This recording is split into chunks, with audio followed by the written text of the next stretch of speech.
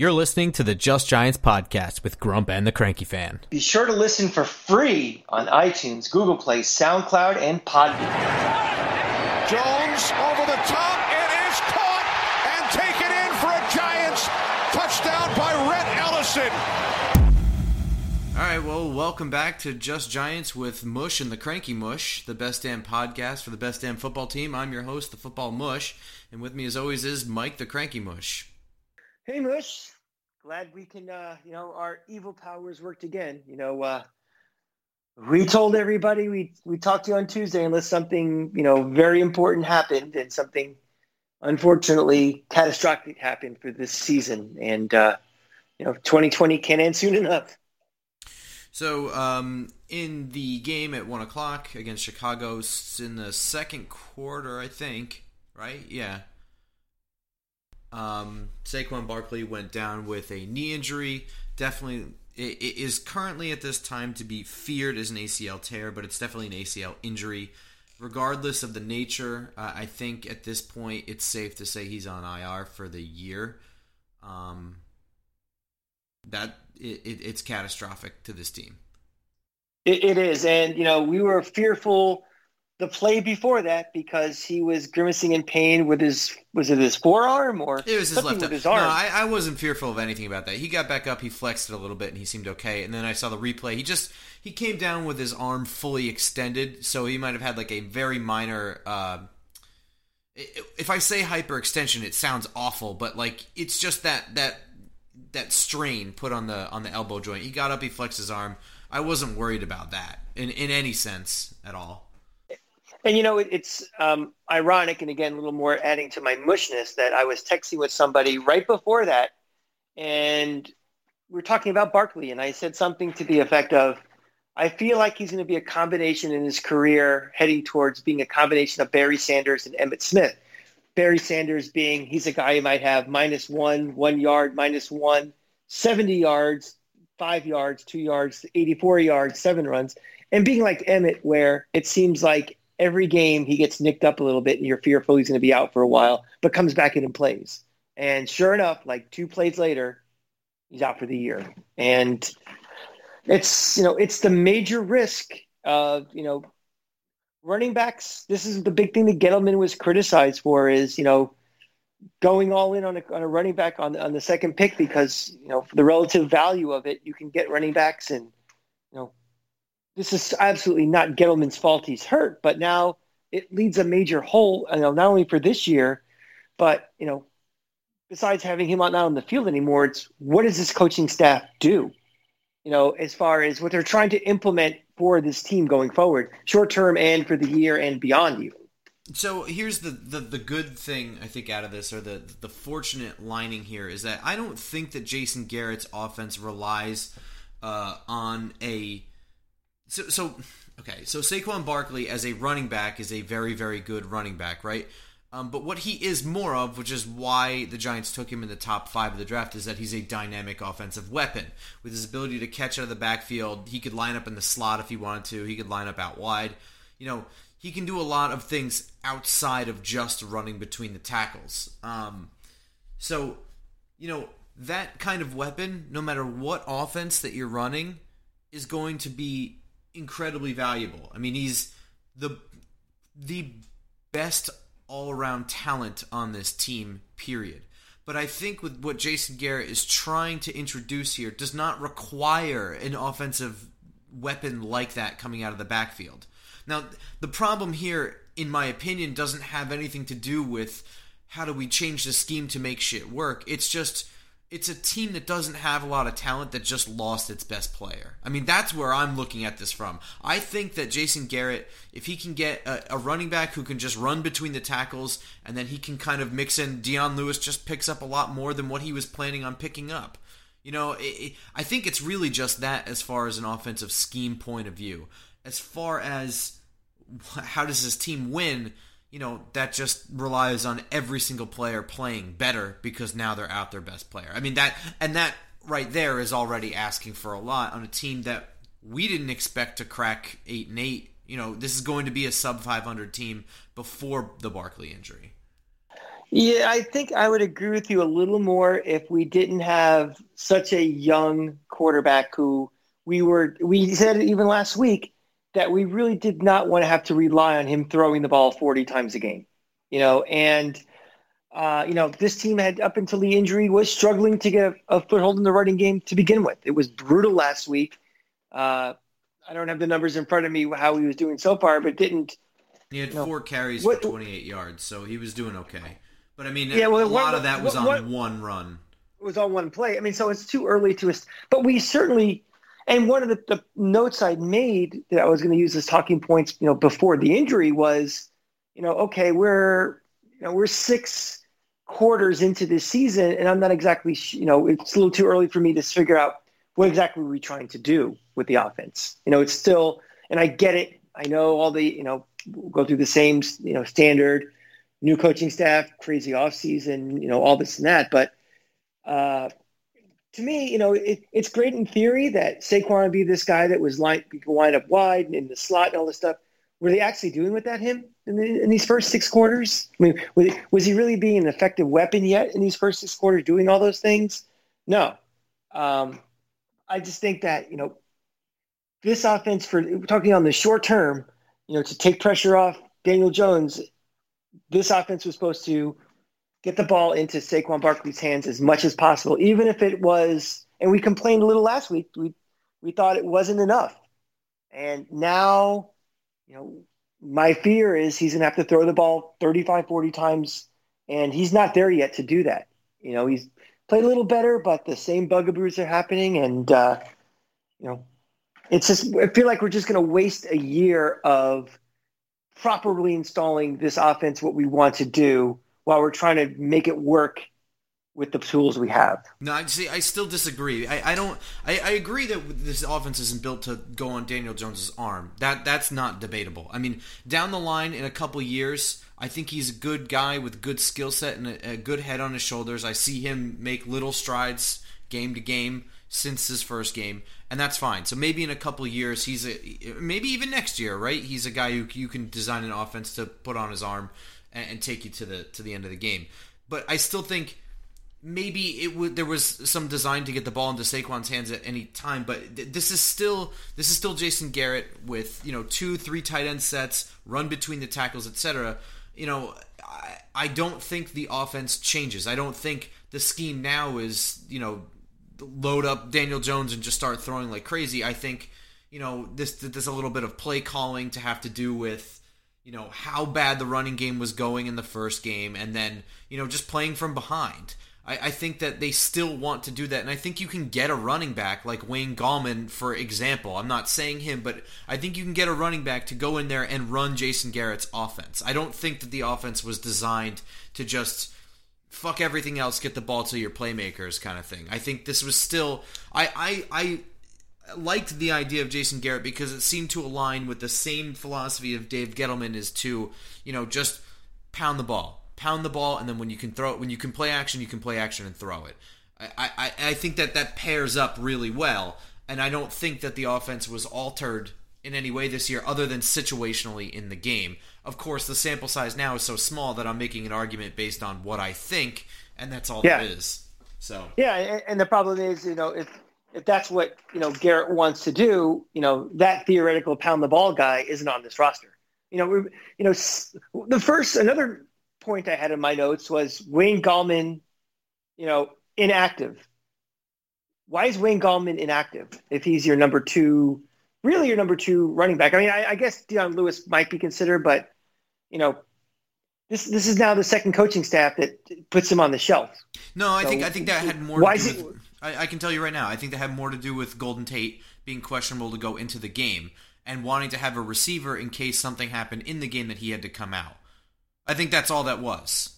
I think if Golden Tate had no hamstring injury whatsoever, I think that Gallman's potentially active for this game. But that's telling me then that that's how much they rely on Saquon Barkley doing that job. And now that he was gone. I mean, again, this game was just kudos to them for coming back and fighting in this game to get back into it. But now he has to be. I guess he has to be active going forward. I mean, he's pretty much either the 1A starting running back. And is he that guy who can be that pound the rock guy with this offensive line? That guy's not on this roster. I don't know that the guy's not on the roster. I mean, Gallman looked good in the scrimmage. I don't know. We didn't get any sort of preseason look on who that guy. I mean, what are you saying? Like, we have to get a Derrick Henry, a pound rock guy? I think it just has to be a running back by committee approach now. Instead, I think it was going to be like 70% Barkley, 30% Dion Lewis, because Barkley is your big playmaker. And now you're looking at more of a 50-50 between Lewis and Gallman or whoever it is that you want. I think that's all it is you're asking them to step up and, you know, you had a guy that did a little bit of everything, and now you don't have him, so you got to just throw more guys at it. I think that's all it is. I mean, I'm not going to try and downplay this injury. It's the worst thing that could have happened. Of all, I mean, outside of Daniel Jones. Next to Daniel Jones. Yeah, that's the worst. This is 1A, nothing, though, for... Yeah, there's nothing worse, really, other than those two that could have happened. I mean, you can make an argument, I guess, for Andrew Thomas. But... yeah, I mean, it is what it. At this point, we were looking at a sub 500 team, and it's going to be even harder to get to that. I'm not even talking about record. I don't care about the record. I've said that. You know, this year doesn't matter. It's about it really impacts development of this team. It really does. Again, I disagree. You know what you have in Saquon Barkley in terms of as a playmaker, right? Like, you know that if you can get the ball in his hands, that is optimal, especially if you can get him in space. And you know, for fuck's sake, beyond the line of scrimmage. I think. Agreed. So when you're developing this team, what you're developing is the scheme. It's itself. Like the offensive line has to push off the ball. To me, right now, that should be like number one in every offensive meeting. Is what the fuck are we doing on the offensive line? The run game isn't working. We're getting jammed up at the line of scrimmage. You know, tight ends are still not chipping big-time, big-name pass rushers, and they're getting a free shot at our quarterback. These are the big problems that I'm seeing here, and none of them have to do with Barkley. I think if Barkley is out for this year, it doesn't change what needs to develop on this team. Barkley doesn't need to develop, I don't think. He's not... Yeah, but you design a scheme, you design play calling around what Barkley can do, and you can't have the same play calling and the same scheme around guys who cannot do what he does. So things have to change. So you have to modify on the fly, you know, how you're scheming, how you're play calling, how you're doing things, on top of not really being prepared from a normal offseason to do it. So I think it really hurts. And, I know coaches and players always like to use the, next man up mentality, and that's great for getting people motivated, but this is not a next man up league. I mean, there are starters and there are backups. And Wayne Gallman, we've seen him long enough on this team to know he's a nice rotational guy. I mean, he's all right. There's nothing about him that says, he could be a guy that we can, let's say it's 50-50. Do you want him running the ball 15 times a game? You're not going to get anything other than your standard probably 3.1 run yards a carry. That's it. Yeah, that's definitely true. Yes, I mean, right. But I don't think... I mean, like, what we're saying here is kind of silly, because what I'm saying is the big problem here with the run game in general is that running backs are not... they're not getting good yardage per carry, right?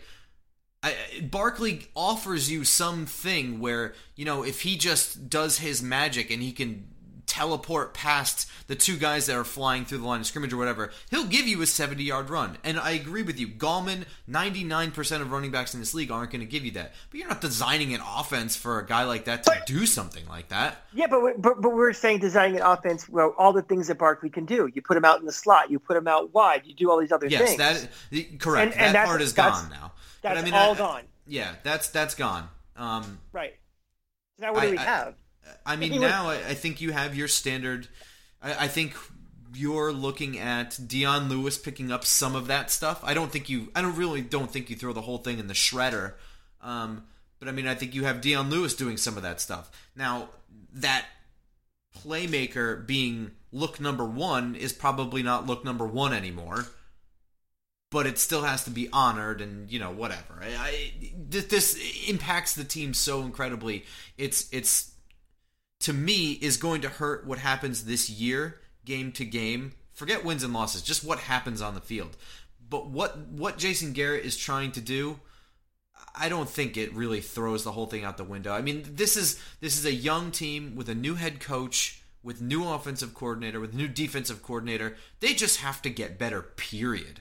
I mean, again, I hate to keep harping on this, but the offensive line cannot be this bad every week, period. I mean, it doesn't matter what offense you try to install. It doesn't matter if Barkley is lined up in the slot, has a torn ACL, or is lined up at fullback. If nobody's going to fucking block, you're never even going to get the ball in his hands where you can do anything with it. So, again, the development of this team revolves around just continuing to get better and keep getting reps because they didn't get any.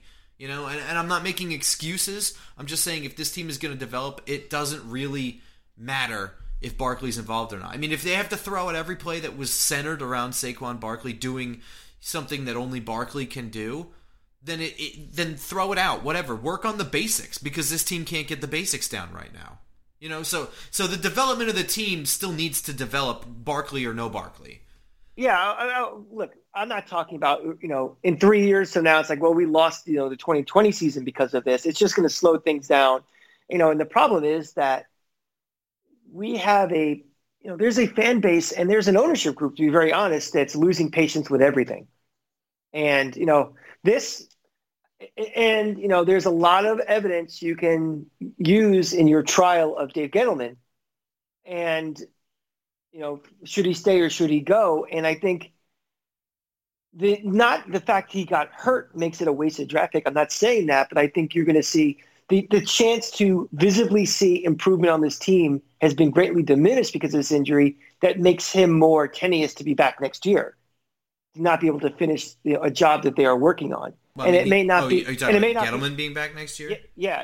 And that may not be fair to him at all. But and again, I implore all of you people, if you're going to be on Twitter during a game, just follow people. Don't mute everybody who's not, a reporter, someone at the game who's actually giving information, because the cesspool that I was seeing, even before the injury, was just ridiculous of what people's, instant reactions are. And unfortunately, it's all garbage, but the more people read these things, the more it gets parroted and it becomes the mindset of a fan base and everything.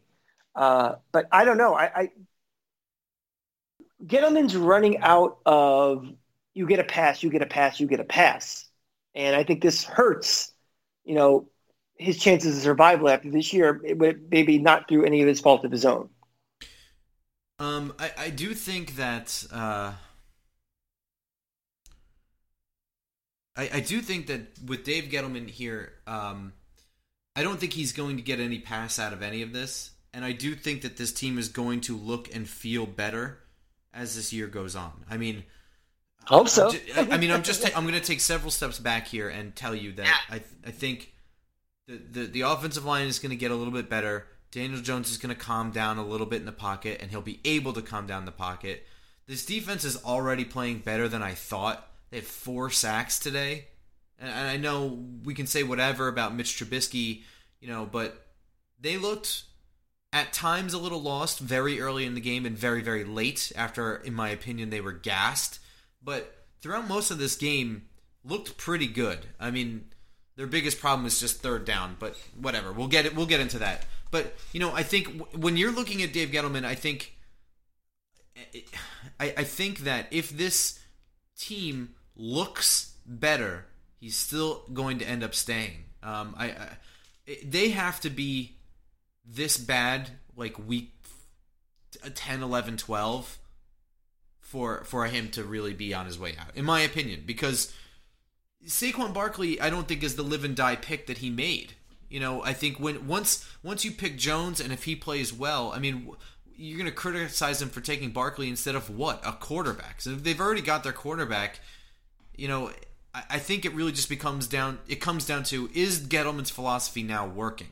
So if you start seeing the run game pick up just based on offensive line imposing their will, if you see the defense clamping down, Daniel Jones looks a little bit more comfortable, win or lose, you're seeing an improved team, and you can make the argument that his philosophy is in fact working. He's picked a good coach. Remember, Joe Judge is also on Dave Gettleman. Whoa. I've been telling everybody, even for this season alone, whatever you see in these first 4 games this is glorified preseason right now. So however good or bad people look right now, it's the offensive lines are gelling together, timing between receivers and quarterback is getting together. So as bad as things look today, a lot of it I'm going to chalk off to, let's see in week 7 or 8. So that I agree with you, but I'm not ready to make any assumptions yet that Daniel Jones is going to be great. I mean, I didn't even say that. No. I mean, or even just your franchise quarterback going forward. I mean, it's a very big to be determined. Joe Judge is a very big to be determined. A lot of these guys are very big to be determined. So I hope that these guys will be better between now and week 16. I hope that Joe Judge is a good coach and that his coaching staff will coach these guys up to, get the most out of them between now and then. I hope that these things are the case, but those are big monster question marks right now that I'm not ready to go either way and say, No, neither am I. I'm just saying if you see this improvement by week 16, it's just another check in that box.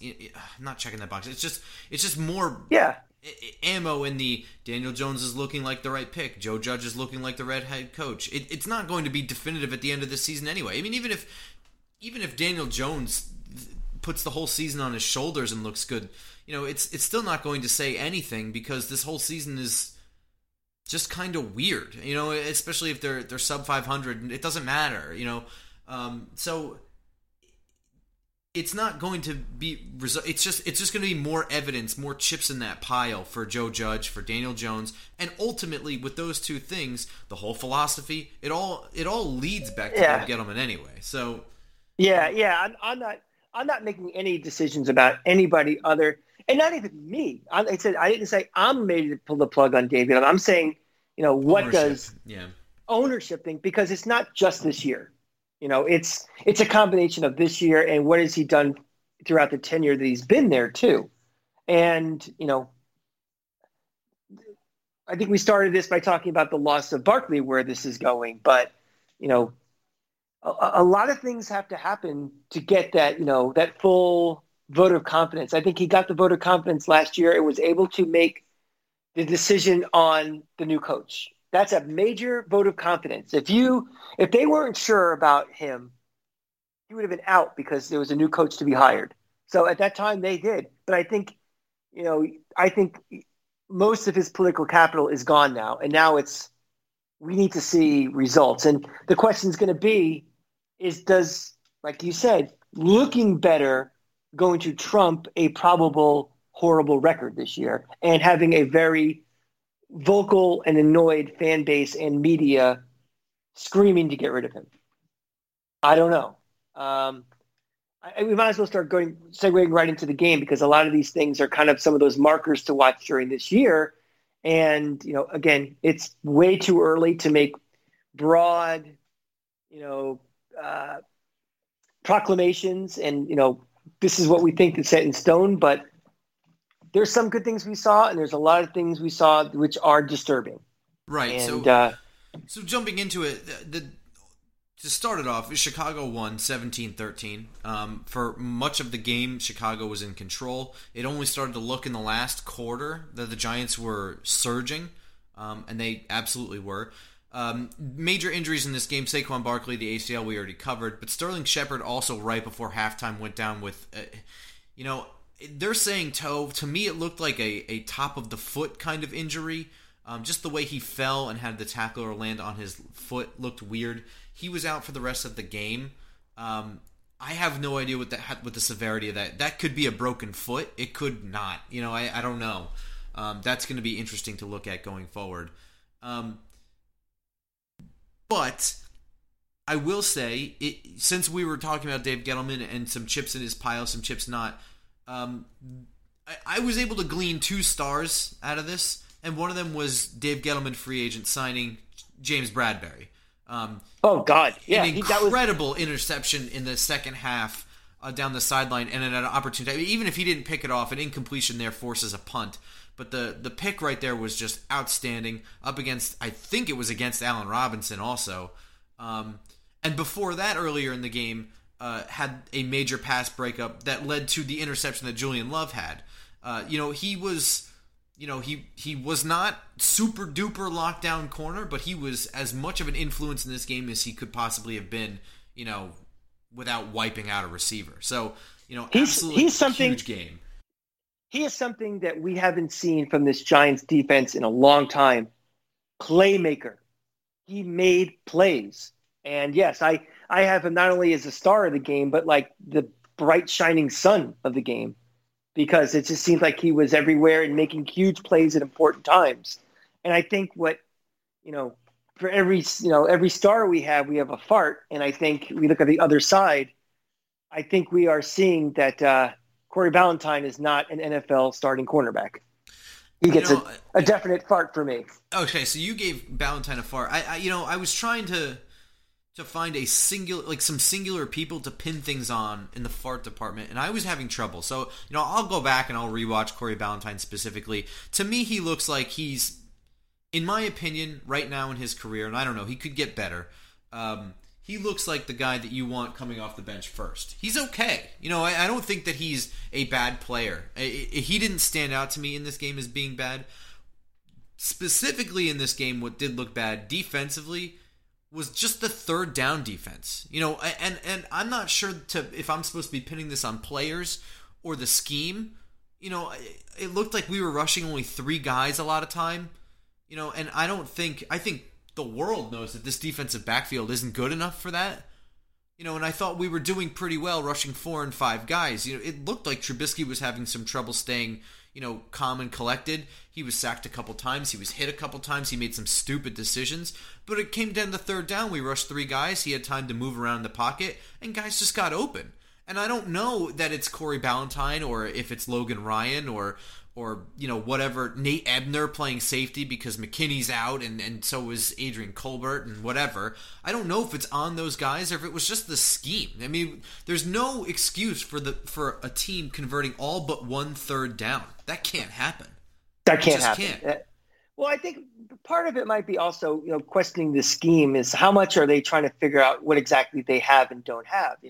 We lost so much offseason and no preseason and all that stuff that maybe – they might be gambling a little bit to see, well, let's throw them out there on a, 3 down true. Set and see it and make, okay, well, obviously they're not ready for this or they're not good enough to do this. And you'll see it. The question will be, will we see in a similar situation in week 7, this same scheme? Then it's like, well, what the hell kind of scheme are we running here? So I think you're going to see a lot of experimentation in this first month of things that, they just didn't work and you're not going to see that happen again. So again, with these first 4 games, I'm going to be very lenient on things like, what is this coaching staff doing? What kind of scheme is this? This is obviously not working. I think they still have to find their footing a little bit.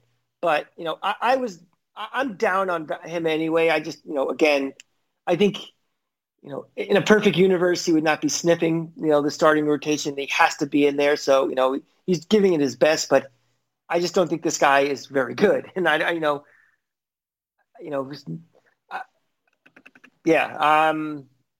that's something that's going to have to be addressed in the off season for sure is, and it's nothing you could do now. I mean, it's just, you just have to ride or die with these guys this year. But, one of the big concerns for the off season is going to be how do you give hope for the other side? Because this is not going to work long term.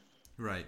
Another guy who stood out to me on defense, this guy I could pinpoint and I'm going to give him a star, was Lorenzo Carter. Second time, he looked every bit as good last week as he was advertised this offseason from the beat reporters, and had another sack in this game. He was constantly in the backfield. He looks the part now. The light bulb seems to have turned on for this guy. And again, this is a Dave Gettleman draft pick that, was one of those gems that kind of fell a little bit in the draft. And Gettleman was smart enough to pick him up. And it looks like he's becoming that guy who's going to be on the field more and more and more, and having an impact on the field. I thought he looked pretty good again today. He looked great on Monday night. Mm-hmm. I was not really in the mood to give stars today. I have a couple more farts. Pop right to it. I have a fart right for Darius Slayton. Okay. That third down drop he had late is something you absolutely have to catch. And if we're going to give accolades for, touchdown catches and everything when you're the other receiver on the other side, when, the number one corner is on you and you're expecting to be having a bigger role, Sterling Shepard, we don't know what his story is going to be. You have to be reliable. You have to make that catch. And I know it's only one play, but for the timing of what it is, you make, it's something where you make the catch, you're not thinking about it afterwards, like, oh, that was a key catch, but it's one of those, you drop something you need to catch, and it's a fart in my book, and the stink of that fart gives you a fart for the game, unfortunately for him. Yeah, I'll agree with that. And I think another one has to go to the run game in general. I don't know who to pin it on. I tried to rewatch what I could from the offensive line. It's hard right now with what I had available. But the baseline is we can't have about 50 yards on the ground excluding quarterback scrambles. That can't be. And I don't care that Barkley is out. You make schemes, you have plays for running backs to total up to close to 100 yards. The running game needs to get somewhere near 100 yards per game. No matter if it's 2 or 3 running backs or just one guy, doesn't matter. We can't be hovering around 50 yards. And I don't know why, but I don't ever see any run plays going behind who I thought was the best run-blocking tackle in the draft, Andrew Thomas. I'm not seeing anything to the left side. I don't know if it's just me, or if I'm blind, or I'm not paying attention when it's happening, but it doesn't look like we're running behind Thomas and Hernandez, which is also Hernandez's strength. So I'm not really sure what's going on with that. We all know what I think Jason Garrett wants to do with this offense. We've heard Eric Cornell a little bit, in the offseason. We heard how he wants to go vertical more, but until we are that, until it's proven we can do it consistently, until we have the pass blocking where Daniel Jones can drop back, get time, get air into the ball, hit a receiver deep, make it a consistent part of this offense, we have to be able to run the ball and take up clock. And if we can't do that, this offense is going to be dead in the water. So, yeah, I agree with you with that. Another fart I want to give is, and I give this as more of a conditional fart. We're in 2020, so that's why it's a fart. But allowing Chicago just to run down the field that last drive they had, taking up so much time and everything, and not getting a stop in the run game was very disappointing. And again, you could say it was, lack of conditioning, week 2 and all blah, blah, blah. But that really, you need to stop. And we were unable to stop with them running the ball towards the end. And I thought that was disappointing. I can't defend that, and I won't either. I mean, you're absolutely right. It's one of the notes I had here is that the defense had actually held the Bears in lockdown until that final drive where they needed to make a stop. But they just allowed it to go on for way too long. To their credit, at one point, the Bears converted on a fluke-ass 4th down play that was completely defended perfectly. But the fact of the matter is the Bears got the ball with 7 minutes and 45 seconds left in the game. The Giants didn't get it back until 2 minutes and 2 seconds left. That was the time they needed to make a stop. And I know that they were gassed because they had played pretty much a full game's worth of time by the end of the third quarter, if you look at the time of possession. So I get it. But that was the time they needed to get their shit together, and the Bears didn't have to do anything special.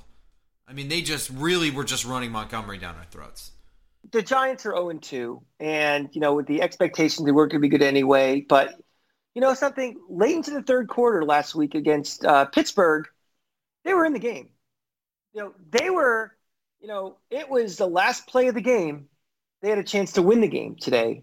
As bad as they played, losing Barkley, the same bugaboo problems with Daniel Jones. We'll get to him in a minute, with the turnovers and stuff early on. They were still in this game. And, I do give a credit to, I know the bar is very low for stars right now, but I want to give a partial star, to this coaching staff. I think just to keeping them, keeping the game in a position where is potential to win. Now, Chicago's an enigma to me. And again, I'm going to put them in that same 4-game window of not making any judgments early, but, are they just a quarterback away from being really good, or are they really not that good, or I'm not sure what to make of them. But that was a game they could have very easily, a fluky fourth down goes one way, or, they call defensive pass interference instead of offensive pass interference on Golden Tate, and we could win that game. We get out of there with a W. So, this team has got so much to do, but they're not playing well, but they're also not as bad as we think, and it's kind of a very weird area we're in right now. And I'm not really sure I'm not going to defend this team at all, but I'm also not going to put my head in the oven yet either. Yeah, it's almost like you took my notes right off my screen and read them yourself. And you mentioned the pass interference at the very end. Buster Skrine sure did a hell of an acting job on that one. To me, that's a no flag anyway. Nobody catches it. But there were some other weird things on that last drive. We had 8 seconds left. So when I was looking at it, I thought we have 2 shots at the end zone here. And instead, we did this weird thing where we ran like a pass play to Dion Lewis for about 3 yards. Big deal. Why? We didn't need to get closer for anything. I think if anything, once you're around that part of the field, the more room you have for guys to run, maybe the little bit better, a little bit more buffer. I'm not really sure what that was supposed to accomplish other than run more time off the clock and eat away one more shot at the end zone. That's just me. But, well, say, how much do you think they still have training wheels on Daniel Jones? I mean, it still seems, I was watching, flipping around the whole league today on League Pass and watching different quarterbacks. I watched a lot of that Charger game today. I watched Justin Herbert and everything. And it seems like there might be a little bit of a governor still on Daniel Jones and what they're letting him do and what he can do at this moment. I think you got to let the kid play. If we're going to have to, throw the ball more because there's no Barkley, let him go out there. I'd rather him, make mistakes, throwing the ball, but getting experience and seeing what he really have in him. Then, everything seems to be very controlled and very safe with him, with the plays we're doing with him and, passing. Is that just me, or is it just? I think there is an element to that, and I think some of that also has to do with him learning a new offense and not getting the offseason. And that again, that's not. I'm not making excuses. I think that's just my justification for why I don't think it's him learning anything. I think it's a lot for a young player to take in and and lead. I'm going to use an anecdotal comparison and going back to Justin Herbert today. This is a guy that was a rookie this year, didn't even know he was starting until like an hour before the game, and it was kind of run the offense, go do it. And if I didn't know any better, I would not have known this was a guy who'd never played in the NFL before or was in college this time last year. And I don't get that sense watching Daniel Jones play right now that, he is playing that way. And again, I get it. I know this is only his 16th start in his career, 15th. So it's still very young in the thing, but at some point, you've got to play more, just got to. I agree. If aggressive is the word, or just Well, see, like the thing is, I think that the training wheels are still on him. I think that's just Jason Garrett and Joe Judge's decision based on what they've seen with him, and I think that's just I don't think that they should be on, especially on a drive like that. I think you got to trust him to know the playbook and to know where to look, I guess. If you want to call the plays, whatever, but let him do his thing. He knows how to run a 2-minute offense, so. Yeah, on a drive like that, it's not a question of knowing even the playbook. It's like you should have, this is something that you should be kind of, again, we don't have that much practice in the offseason, but you're practicing. This is your handful of go-tos in a situation like this. And, are those plays that he's being given as part of that little package, are they a little more training wheeled than they might be with other quarterbacks? And is there a reason why that is? Are they seeing things that, I'm completely speculating this. Are they more concerned, or if concerned is too strong a word, they feel they need to bring him along slower than maybe they wanted to. I don't know. No, I think you're looking too much into it. I think it's just I think they're implementing a whole new offense with everybody, and the quarterback's the most important part. They're just trying to get everybody on the same page, and I think that's all it is. I mean, if this were like week 6, I'm concerned. I think that the fact that they're concerned makes me concerned. Everything, again, I'm not. It is what it is. That whole last drive looked weird to me too. Throughout the game, the play calling looked a little bit like we had seen the week before, right? Where it's like, I guess we're just not running the ball anymore. But then there was some sprinkled in. It looked a little bit better, a little bit more cohesive, certainly, than it did against Pittsburgh. But that last drive, again, we start the ball with 2 minutes and 2 seconds left in the game. Now, if it's me, you line up in shotgun and you run a draw, right? The clock's going to stop anyway. Why are you throwing there? To me makes no sense. I don't know why you do that. Especially, if I'm remembering right, you line up in shotgun, you have the draw, and then you have a pass if they don't, you audible to a pass if they crowd the line of scrimmage. But I think they only had 4 guys on the line and maybe 1 backer. So I don't know what that's about. And I'm not a genius, so I could be completely wrong here. But to me, that's right. A free one where the clock's going to stop for no reason. So you run the ball when you can, keep them honest a little bit, and you could probably pick up a couple of yards. Let alone. It was like a short out route or something for maybe like 7-8 yards that wasn't caught. Now you get nothing, and the clock stops anyway. So I don't get that one. Maybe it's overcoaching. Like, they may think we may run the ball because the 2-minute warning is coming, so we'll pass. I mean, that's a possibility. These guys start to overthink themselves and try to play a chess game when it's really checkers at that point. Who knows? But But here's my thing, and again, it's way too early for me even to have this. But just with the taking the Pepsi challenge and just looking at him, I don't want him to be a guy like how Trubisky, 4 or 5 years down the road, how the announcers are, stroking themselves because he was able to complete a 3rd and 7, and he doesn't have that. He doesn't have, obviously, he's never going to be a Mahomes. He's never going to be a Watson. He's never going to be one of these guys, a Lamar Jackson. Somebody is just, on day one, or it may even be a Joe Burrow even, on day one can go out there and throw 60 passes and, 300 and something yards of competitive offense. That's not him. I just don't want him to be a guy who it's just, we're happy he can make a play. And that maybe that's just, and that might be frustration for me right now. Just for today's a very frustrating day, and we're that's why we like to do these shows on Monday night, not Sunday. But I was just listening to these announcements. By the way, god awful. I don't know who the color commentator was in CBS, but that guy is not Charles Davis. Charles Davis sucks. I mean, Charles Davis used to do. Fox never does college football, but they had the BCS, and he'd be the color commentator in the games. And, it's very – I'm going to go on a little bit of a tangent here. If you listen to this show, you're probably listening to the worst Giants podcast because there's a lot of great podcasts out there. And you hear from a lot of very smart people who cover the Giants. If you listen to other podcasts from the NFL, you hear from a lot of intelligent, insightful people. Well, I mean – Grump's very intelligent and insightful. I'm just here on his coattails. But you hear all these very smart people talking about the game and different teams and players.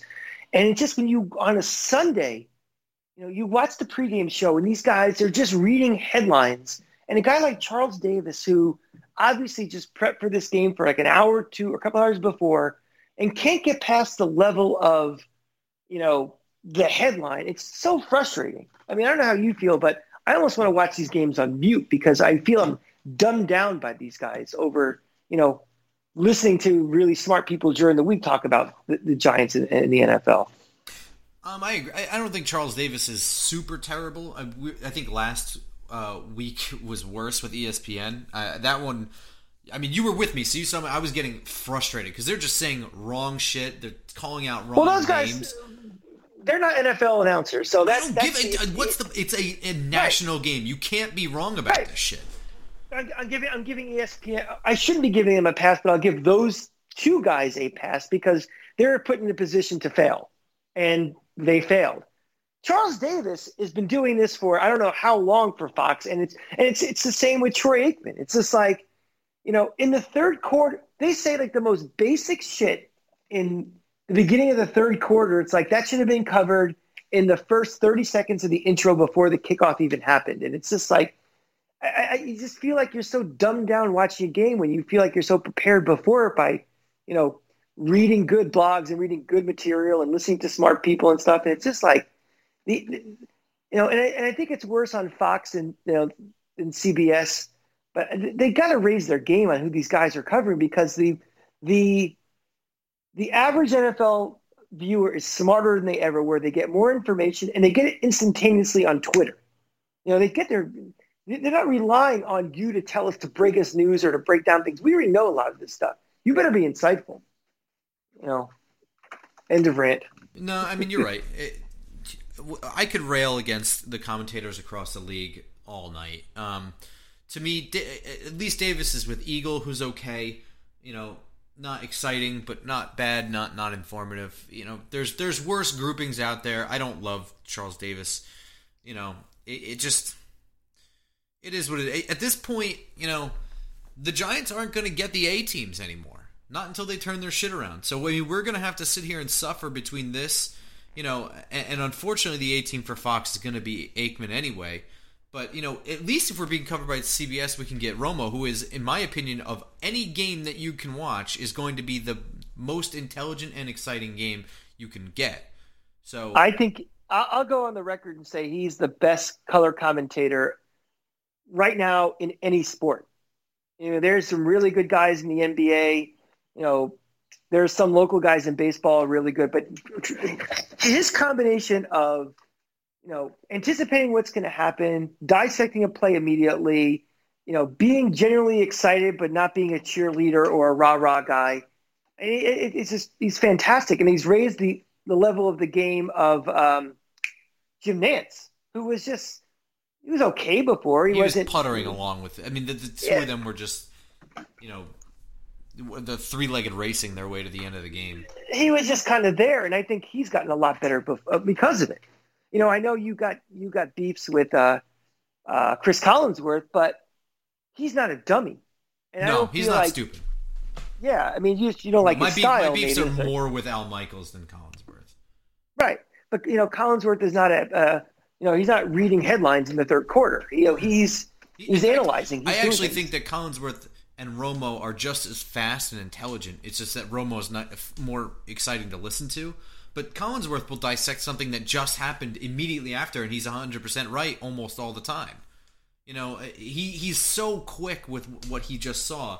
It just happens to be mostly, receiver and defensive back oriented, whereas Romo is really seeing a little bit of everything. But that's such a nitpick. I think Collinsworth is just really good. I just don't love his call. I think he's a little corny. But that's not what kills me. What kills me is Al Michaels is. He's also become a bit of a cartoon character of himself, and everybody does that at some point. Listen to film of anybody in the beginning of their career towards the end, and it's you develop a shtick, you develop what you're known for, give the public what they want type of thing. So, I guess so. The main takeaway here is this is a game that could have been won. It probably should have been won, but the fact of the matter is the Bears aren't very good. The Giants are going to need to be better to win against average teams like Chicago, and they're going to have to completely turn themselves around to be above average teams, which they're going to face next week at home against San Francisco. So we'll have that whole breakdown at the end of this week, Friday morning for you as we go towards that. There's injuries on both sides. We don't know the severity of anything yet, so I'm not even going to begin to comment that they might have a leg up or anything like that. So we'll get into that. But the main thing is the Giants should have won this game, and they, in spite of tripping over themselves to the end, almost did. So they're just going to have to play better. And I think there's enough talent here to win a couple games here and there, and they didn't do it today. I'm not going to go as far as say they should have. I'm definitely going to put it in the category of they definitely put themselves in the position to win it. That is, to me, is more fair. Should have won it means, they had it and they just blew it. And I never got that sense in this game that that was a game that they lost. I mean, Chicago, we don't think is that good, but Chicago is better than us, and they controlled pretty much this whole game. I think it was a definitely, like I said, I'm giving a star to the coaching staff, and really the team for just not. This game could have been really ugly really early. I mean, we could do a parallel to the Jets and 49ers, how that game got really ugly really quickly, and even though all those guys in San Francisco got hurt, they never made an attempt to get back into the game. This team kind of hung around, and they shortened the game and they put themselves in position to win. So that's something that you can give to Joe Judge and the coaching staff for changing culture. For now, it's week 2. These guys know the season isn't over, so we'll see come week 16. Jets are in week 2. Yeah, but they don't have a new coach. That's true. So, but we're trying to take positives out of this and things to kind of. And no, I'm serious. I mean, that game could have been really ugly really quickly, and then absolutely, Saquon Barkley going down. You don't know the effect that has on a team. That's your guy, and when he goes down, that's a psychological blow. And they did not quit after that either. So. Again, I'm drawing straws a little bit to try to get some positive out of it, and I think that's a positive for it. Yeah, absolutely. Right. Yeah. In week 13, let's see if this team is 2-10. Are we still saying these same things or not? Hopefully, we won't be 2-10, but. Between now and the end of the week, when our next episode is, you can follow me on Twitter. I'm at @football_grump. I'm at the Cranky Fan, and where there's a lot going on. So between everything happening, I will be very active. Obviously the Giants, the Tampa Bay Lightning in the Cup, the pennant race, you name it. So give me a follow, give the Grump a follow, give this little program a follow. Just follow us. Yeah. The show can be found on iTunes, SoundCloud, Google Play, Spotify, and more places. Wherever you find us, please be sure to give us a 5-star rating and a nice review. And we will, give you a nice big hug. So thank you for that. And the Grump is in charge of the hugs. I'll give you maybe a fist bump from afar. Well, there's rain checks until the pandemic is over, but I'll keep IOUs on the side, so it's okay. You might get a little a like of your tweet if you do that to me. So that's my virtual hug for you. All right, everyone, we'll see you Friday morning for our pregame show against the 49ers. Until then, go Giants.